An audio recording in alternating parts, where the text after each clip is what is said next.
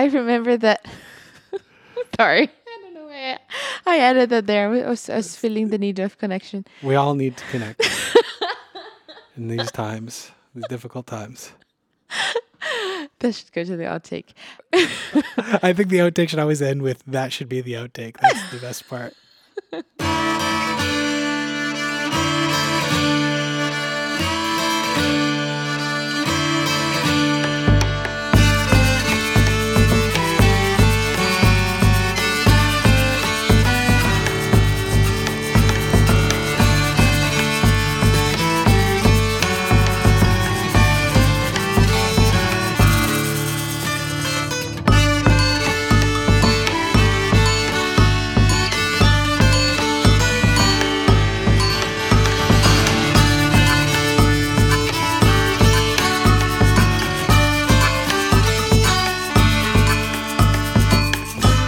I'm Skylar Weldon. And I'm Juliana Cantarella-Vita. This is Massa, a podcast about Brazilian music and culture. Skylar and I are music professors and musicians. In each episode, we dive into a specific genre, song, artist, or issue in Brazilian music to try to understand how it works and what it means. How are you today, Juliana? Doing well. I'm excited to continue our discussion of the music of the Afro-Brazilian religion Candomblé. Me too. For those that missed it, in the last episode, we discussed Candomblé's origins and general belief structure. We also briefly touched on its continued importance in Brazilian popular music and how it plays a part in some Black Brazilian struggle for justice and equality. And if you did miss it, at least you should know this. Candomblé is the name for a number of Afro-Brazilian religions that survived with enslaved people who were brought to Brazil from West and Central Africa. In Brazil, various African religions blended, and over centuries, these were codified into sets of beliefs and practices. These episodes focus on the strand of Candomblé derived mainly from Yoruba belief systems. Since we went with an overview last time, I thought today we could start with some percussion instruments and the rhythms that they play. How's that sound? Sounds good to me. Just like last time, let's start by listening to some recently recorded music that makes use of Candomblé rhythms. Let's do it. This is the song Pade Onã, performed by Kiko Dinucci and Bando Afro Macarrônico.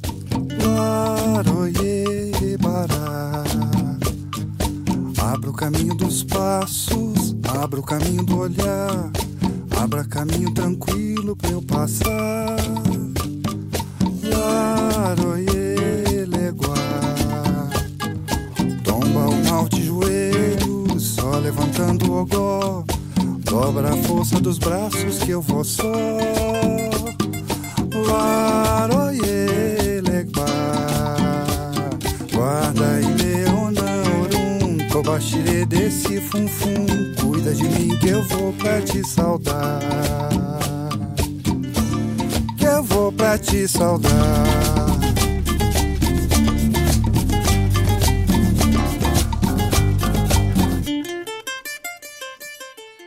Aha, I think I know what you're doing here. What do you mean? Well, it's not the topic of this episode, but Candomblé ceremonies tend to worship the Orishas or deities in a certain order. This is a song for the Orisha called Exu, who is always worshipped first. You got me. I felt kind of guilty about opening our discussion of Candomblé last time with Xangô, who's a different Orisha, and I'm trying to make up for it by starting this one off right. Works for me. We'll talk about the lyrics and such a bit later in the episode, but for now, try to hold on to that opening sound.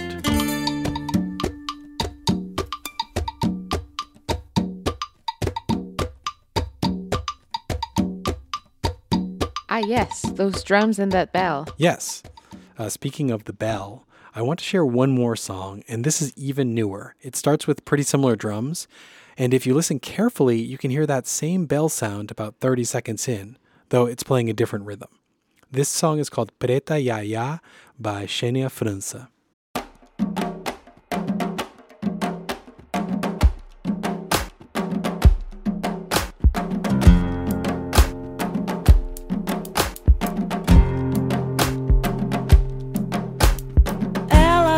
Te seduzir, lhe tirar para dançar, elevar a dimensões, vai mobilizar, fazer coração para misturar, força para transcender, almas para elevar. Preta Yaya, devo tudo a você. O canto, Malembe, Cuíque, Ganza também são de lá. Me adule no colo, me pegue pra ti. Música preta, só teu instrumento, vim pra te servir.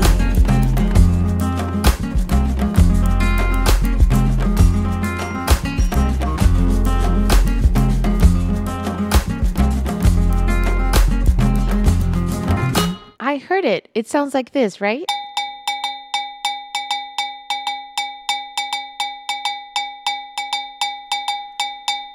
That's the one. But I think we're getting ahead of ourselves. Let's back up a bit and talk about the importance of these instruments and rhythms in candomblé worship. Then we can come back to these examples and dissect them a little closer. Okay? Massa. Música preta, só tem instrumento, vim pra te servir. Música preta, só tem instrumento, vim pra te servir. Música preta, só tem instrumento, vim pra te servir. Música preta, só tem instrumento, vim pra te servir. Música preta, só tem instrumento. So last time we noted that in most terreiros, That's the place where candomblé worship happens. the musical ensemble has 3 drummers and a bell, though there can be variations. Right. So we thought today we could talk through the names of these instruments and discuss a bit more the roles that they play. Because these drums differ in role, shape, and name, depending on the specific lineage that informs them, let's focus today on the most widely disseminated form of candomblé, called candomblé Ketu, Ketu is one of the nations or nações. of candomblé. Its origins are primarily Yoruba, and it's the kind of candomblé practice most common in the northeastern state of Bahia. It's fair to say that when we hear candomblé in popular music, it's most frequently Nação Ketu.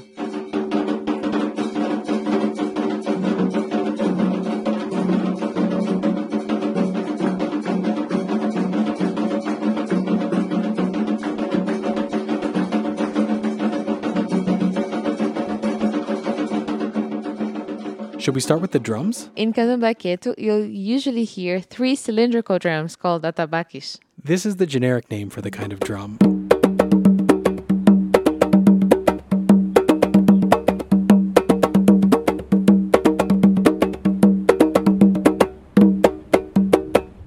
You'll also encounter these same drums in the music of capoeira.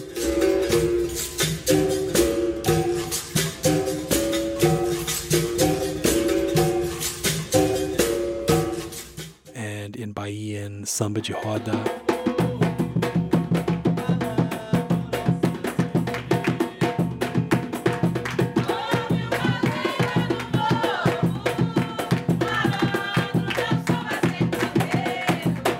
Atabaques have a single drum head, that is, an animal skin that is stretched across one of the openings. If you picture a conga drum, only a little narrower and of 3 distinct heights, you'll have a sense of it. And in performance, these drums are positioned upright in matching wooden stands that secure the drums. They can either be played with the hands, with 2 sticks, or with 1 stick and 1 open hand, depending on the terreiro and the toque. The toque is the rhythm associated with a particular orisha. The whole rhythm, including all the instruments. The ethnomusicologist Juan Diego Diaz calls it the groove associated with a particular orisha. Last time we talked about the toque called alujá, which is associated with Xangô.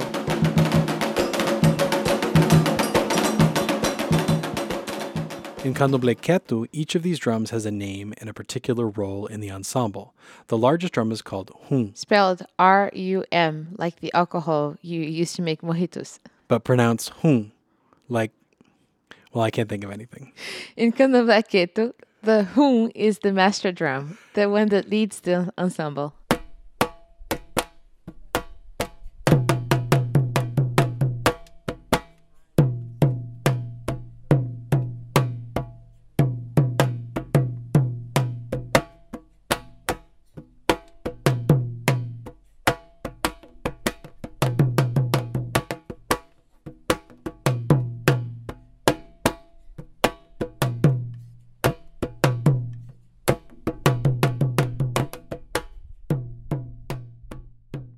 The medium-sized drum is called humpi, RUMPI. and the smallest is called le. LE. The pitches of the drums correspond with their size. The hum is the lowest pitched and the le is the highest one. The humpi and the le support the hum, adjusting their rhythms in response to what happens on the hum.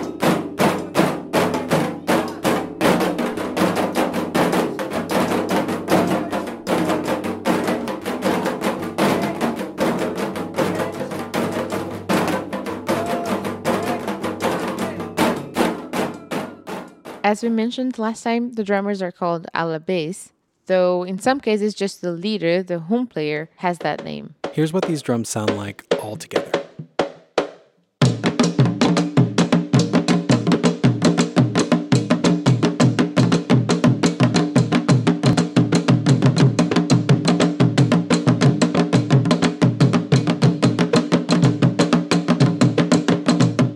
These drums are sacred instruments. It is through the drums that alabés develop ashe. And in case you forgot, Ashe is the life force or energy that flows through all things and connects the visible or human world and the invisible world of the Orishas and ancestors. The rhythms that the drums play are a kind of speech surrogacy. They are how worshippers communicate with the Orishas to develop ashe. Candomblé practitioners then respect the power of the drums and treat them accordingly. For special ceremonies, the drums are dressed in sacred cloths, and when they aren't being played, they're covered. And if that's not proof enough of these instruments' importance and power, they also go through a baptism when they are first constructed. This shows just how much effort, time, and care is put into the drums. According to Gerard Behag, who did one of the earliest English language studies of the music of candomblé, the baptism is an important process in establishing and nourishing the drums' voices so that they remain irresistible to the Orishas. All three drums in a set are constructed together and baptized together, During the baptism, the drums are left in a slanting position, which is different than their upright playing position. and the candomblécistas leave offerings in front of the drums, including animal blood, a sacred liquid made from herbs and plants, salt, honey, and palm oil known as dende. These substances are all known to generate ashe, hence their importance to the drums. The worshippers also sacrifice one feathered animal for each of the drums. The ceremony includes a song for Ogun, who is the Orisha associated with metal tools. He needs to be invoked in order to use the sacrificial knife. The drums are then sprinkled with the offerings, ending with the dende and the head of the animal. Finally, the worshippers vocalize for the Orisha for whom the drums were baptized, which will differ depending on the specific teheru. That Orisha then takes possession of the drums, establishing a direct connection between the instrument and the Orisha. So you see, these drums are more than just animal skins stretched across a wooden shell. Yes, they're embedded with spiritual power. It really shows you how important the music is in candomblé if the drums are treated with such respect.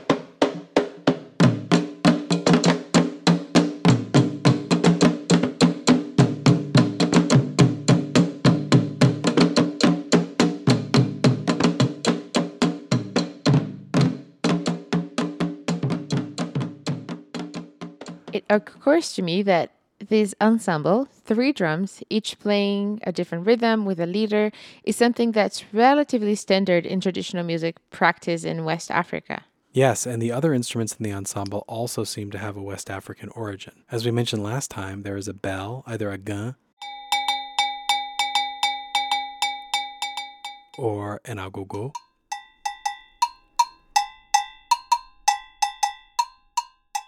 The gun is typically wrought iron and the agogo industrially produced, so they have different sounds, but depending on the terreiro, you might find one or the other. The bell plays a timeline around which the other instrumentalists organize themselves. Wait, what do you mean by that? Plays a timeline. Good question. The term timeline was coined by the Ghanaian music scholar Kwabena Nketia to describe this way of organizing metrical time with the bell pattern. It's a different way of conceptualizing rhythm than what we tend to find in European-derived musics. So in European-derived music, you would count, right? Like 1, 2, 3, 4. Exactly. There is a pulse. That's what you were counting. And then you could subdivide from there. Each pulse might be divided in 2s or 3s. So you might be 1 and 2 and 3 and 4 and, or 1 and 2 and 3 and 4 and. It relies on the fact that each pulse is the same duration, right? Yes, the bell pattern in West African music is not conceptualized like that. The durations of each note are not always equal. So here's a bell pattern associated with a talkie called Ijesha.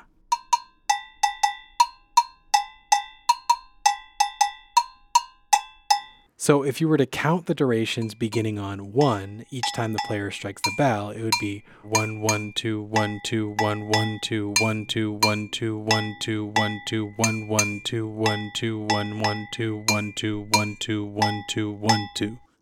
Sure, it sounds a little silly when you count it out like that, but it does give you a sense of how you could divide up this rhythm asymmetrically. Think about these each hit as having its own duration. What if you were just to count the 1, 2, 3, 4 pulse from before? Well, that would be 1, 2, 3, 4, 1, 2, 3, 4, 1, 2, 3, 4, 1, 2, 3, 4, 1, 2, 3, 4, 1, 2, 3. It sounds like it's syncopated. Yes. Would you like to explain that, though? Syncopation is when a rhythm emphasizes unexpected places in the rhythm cycle, often what are called weak beats. When we take a Eurocentric approach to music, which we're trying not to do, we have a pulse, which represents strong beats, and the subdivisions in between are weaker. When a rhythm emphasizes in between the strong beats, it feels syncopated. 1 and 2 and 3 and 4 and 1 and 2 and 3 and 4 and 1 and 2 and 3 and 4 and 1 and 2 and 3 and 4 and... So in West African music, the bell might not emphasize that pulse, the 1, 2, 3, 4. Instead, it might divide the time cycle into some other, often asymmetrical pattern, like the one you just played before. Precisely. And this matters because the very way of conceptualizing musical time is different. So the fact that Candomblé has a bell that plays a timeline is further evidence of its African heritage. Yes, and even more than that, it's so embedded in the music that, in a way, it teaches practitioners, teaches players to conceptualize music differently just as they participate in the music. And thus offers a less Eurocentric approach to music making. 1 2 1 2 1 1 2 1 2 1 2 1 2 1 2 1 1 2 1 2 1 1 2 1 2 1 2 1 2 1 2. I think we're ready to return to the rhythms that we heard at the top of this episode. Don't you think? Yes. I remember that we asked everyone to listen for the bell, right? Indeed. Both of those songs feature bell patterns that are common in Candomblé Ketu. The first is the bell pattern associated with the talkie called Ijesha. We heard that in the Kiko Dinucci song, Padeo Nan.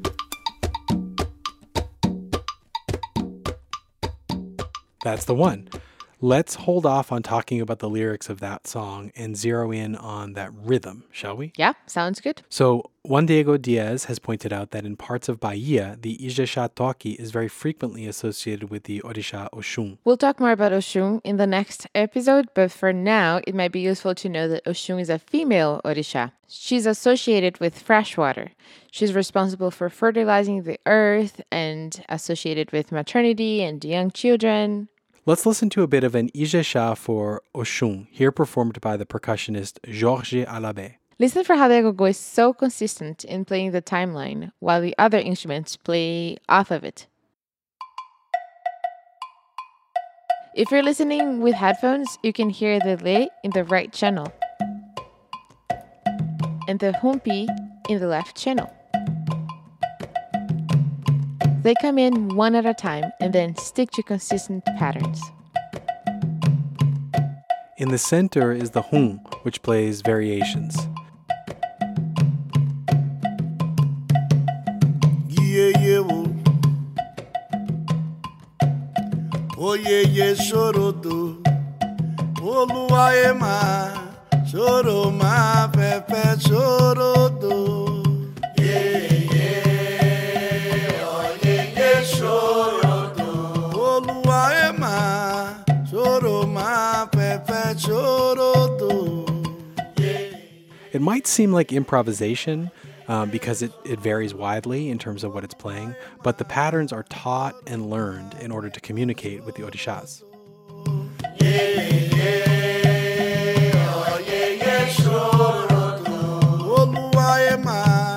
example is sort of mid-tempo, not too intense. It reflects Oshun's sweetness and beauty. It's not hard to hear how the quality of the Orisha is captured in the talkie. No, it's actually pretty evident.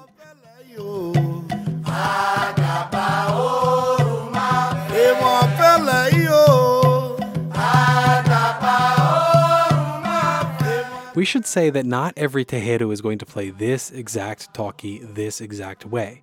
Because candomblé developed in pockets, some traditions diverge widely from others, and the Ijexá bell pattern may sometimes accompany a talkie for a different Orisha altogether. Speaking of which, maybe we should look again at Padeonã.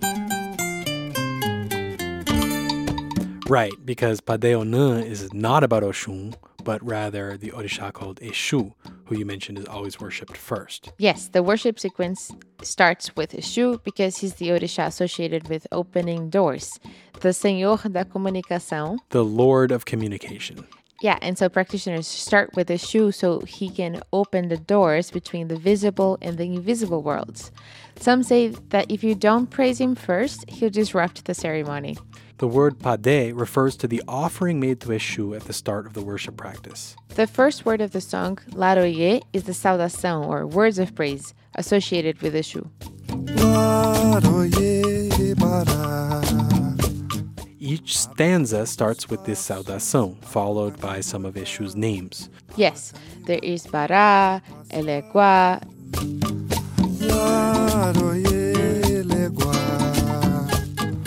Tomba o mal de joelhos, só levantando o ogó.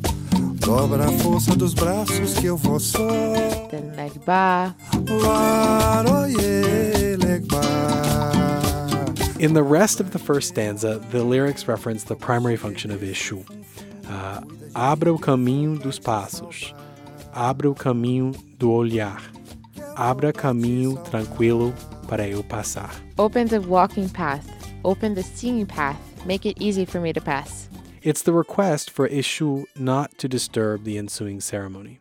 This is not a direct recreation of a talkie or song for Eshu. It's an interpretation. An amalgam of candomblé reference and other things. For example, the title even has reference to the biblical figure Onã. Known in English as Onan. The use of this talkie in this context brings up an interesting tension. These rhythms from candomblé are pervasive in Brazilian popular music, which some people criticize. Indeed, in his book Let's Make Some Noise, the music scholar Clarence Bernard Henry has written that some candomblecistas, especially those from older generations, are worried about the, quote, secularization and popularity of rhythms such as Ijexá that in many ways are becoming sonic symbols of Afro-Brazilian racial identity, end quote. Specifically, the concern revolves around the abuse of sacred musical axé for financial gain in a way that might not please the orixás. Some younger musicians counter this view by pointing out that financial gain is a pragmatic necessity. It's so complicated because it's not really our place to judge. We're outsiders to candomblé, and this is an argument happening within the candomblé community. Some people find that the promotion of candomblé values through popular music is a good thing. It can even contribute to reparations never given to Black Brazilians by earning them money. And it's completely understandable that some people would want to protect these sacred sounds, because by bringing them into a popular, secular context, they can be misunderstood, misrepresented, and above all, may irritate the orixás. Yeah, which is not something we're really in a position to decide. Yeah. Should we talk about the other bell pattern that was featured at the top of the episode? Let's. In case you've forgotten what it sounds like, you can hear it here in Xenia França's Preta Yaya. Vocação para misturar, força para transcender, almas para elevar. Preta Yaya, devo tudo a você, o canto malembe. How about we single out the bell pattern so it's clearly audible? Vocação para misturar, força para transcender, almas para elevar. Preta Yaya, devo tudo a você, o canto. Some of you out there might recognize this bell pattern. In West Africa, it's so common that scholars have taken to calling it the standard pattern. I played it when I studied the music of the Ewe people of southeastern Ghana. But it's also present in Cuba, where people call it bembe. And of course, scholars have also noted the prevalence of this rhythm as a bell pattern in Yoruba music. In Candomblé de Nação Queto, the rhythm is called vasi. Practitioners note that it's characteristic of Nação Queto and therefore serves as the basis for a number of different talkies. It has a slow and fast version, similar to what you would encounter in Ghana, for example. The slow version is sometimes used as the basis for talkies for Eshu.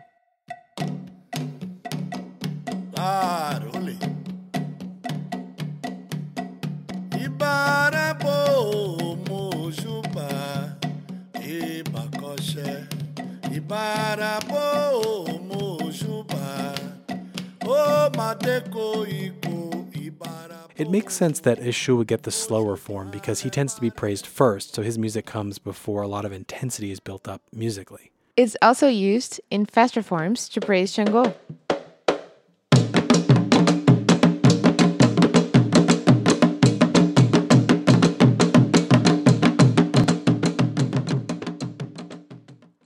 And Ogun.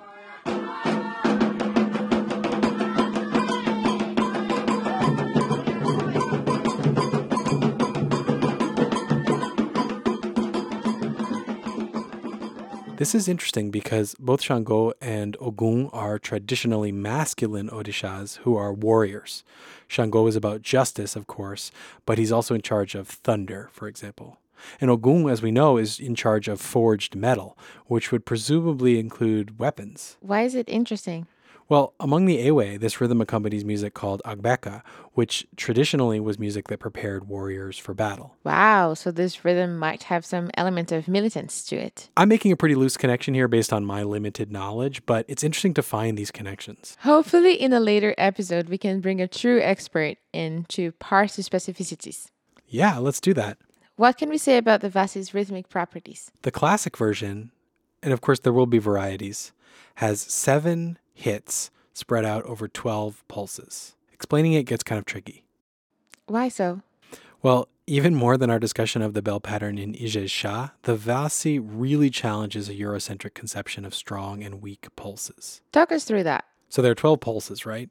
12 is divisible by 3, 4, and 6. So you could imagine a version of Vasi where the main pulse happens 3 times, 4 times, or 6 times. All right, show me. So here's what it sounds like with 3 pulses per cycle.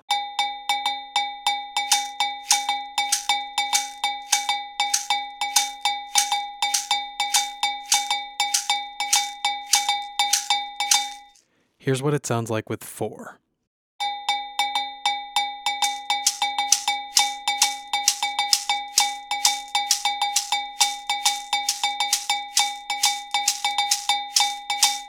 And this is 6.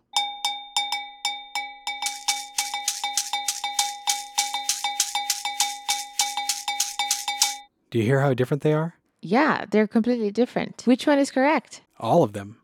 None of them. What? Well, they're all there at the same time, but none of them are necessarily dominant. The rhythms that the players put on top might imply or emphasize different aspects at different moments. So, if we were to impose an Eurocentric notion of a pulse, It would hierarchize those different feels and leave our conception of the rhythm basically incomplete. I think I can show some examples of this in our next episode when we talk about the candomblé from my hometown of Recife. Great. Let's hear this rhythm again in Preta Yaya. I want to see something. Vocação para misturar, força para transcender, almas para elevar. Preta Yaya, devo tudo a você, o canto malembe. This seems to be implying a 4-pulse feel. It definitely is. Vocação para misturar, força para transcender, almas para elevar. Because this song is mixing the Vasi on the bell and the rhythm of the Atabakis with a pop backbeat. Right. So this is transformed into a popular song, so it takes on characteristics of pop music, like the 4 count. On the one hand, it shows the flexibility of these rhythms to be adapted to popular music. On the other hand, it shows the limits of doing that because popular music introduces different structures. The lyrics of the song also refer less to candomblé. What's going on there? It's not clear until the last line, but the song seems to be sung about and to black musical practice, which she calls both música preta, Literally black music, and preta yaya. with yaya being a term of respect for elder women in Yoruba. It seems to have the same root as Yalorisha and Yakekere, the two terms we discussed in the last episode that refer to the priestess in the candomblé terreiro. Me pegue pra ti. Música preta só tem instrumento, vim pra te servir. Okay, so if black music, Afro-Brazilian music, is being praised in feminine form because música is a feminine word in Portuguese, what else does Xenia França have to say about it? First she sings, ela vai te seduzir, lhe tirar para dançar. She's going to seduce you and make you dance. Pretty standard music stuff. Right, but a couple of lines later she sings, tem vocação para misturar, força para transcender. She has the calling to mix, the force to transcend. Whoa, I think she's talking about exactly what we said before about mixing candomblé. Black music has the power to transcend and mix. That seems to be the case. Ela vai te seduzir, lhe tirar para dançar, elevar a dimensões, vai mobilizar, fazer clarão, vocação para misturar, força para transcender, almas para elevar, preta yaya, devo tudo a você. Interesting. So this song is making the case for this kind of mixture of candomblé and popular music. There's something else too. Check out the last line. Música preta, sou teu instrumento. Vim pra te servir. Black music, I'm your instrument, I've come to serve you. Oh, I see. She's almost speaking to black music, to Afro-Brazilian music, like an initiate would speak to an orixá. Me adule no colo, me pegue pra ti. Música preta só teu instrumento, vim pra te servir. Wow, that's so interesting. I don't know if those connections would be even the slightest bit legible if they weren't contextualized with the atabaque and the gun playing the vasi. Yeah. Well, that is certainly a lot to think about.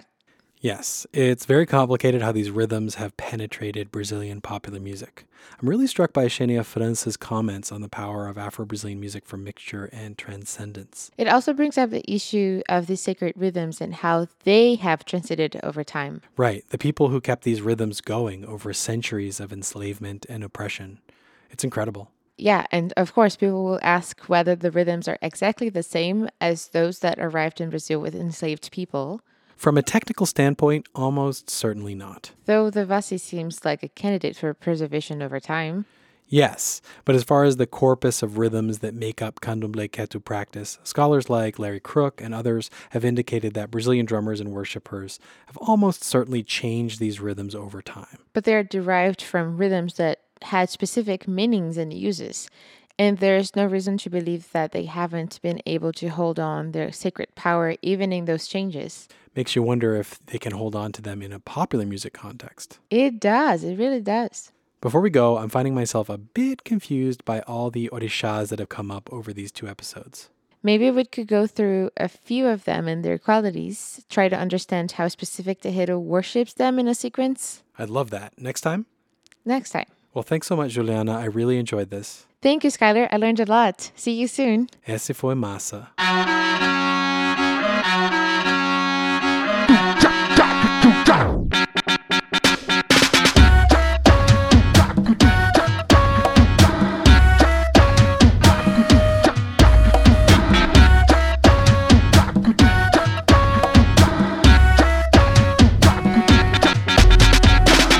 Massa is written, produced, and edited by Skylar Weldon and me, Juliana Cantarelli Vita. For episode transcriptions and links, please visit our website, essefoimassa.com. That's essefoimassa.com. You can email us at essefoimassa@gmail.com. Our intro music is by Som da Massa, and our outro music is by Sammy Bananas. Please join us in 2 weeks for our 3rd episode on Candomblé, when we'll talk through some of the more common orixás and the worship sequence called Jiré. Until then, esse foi Massa.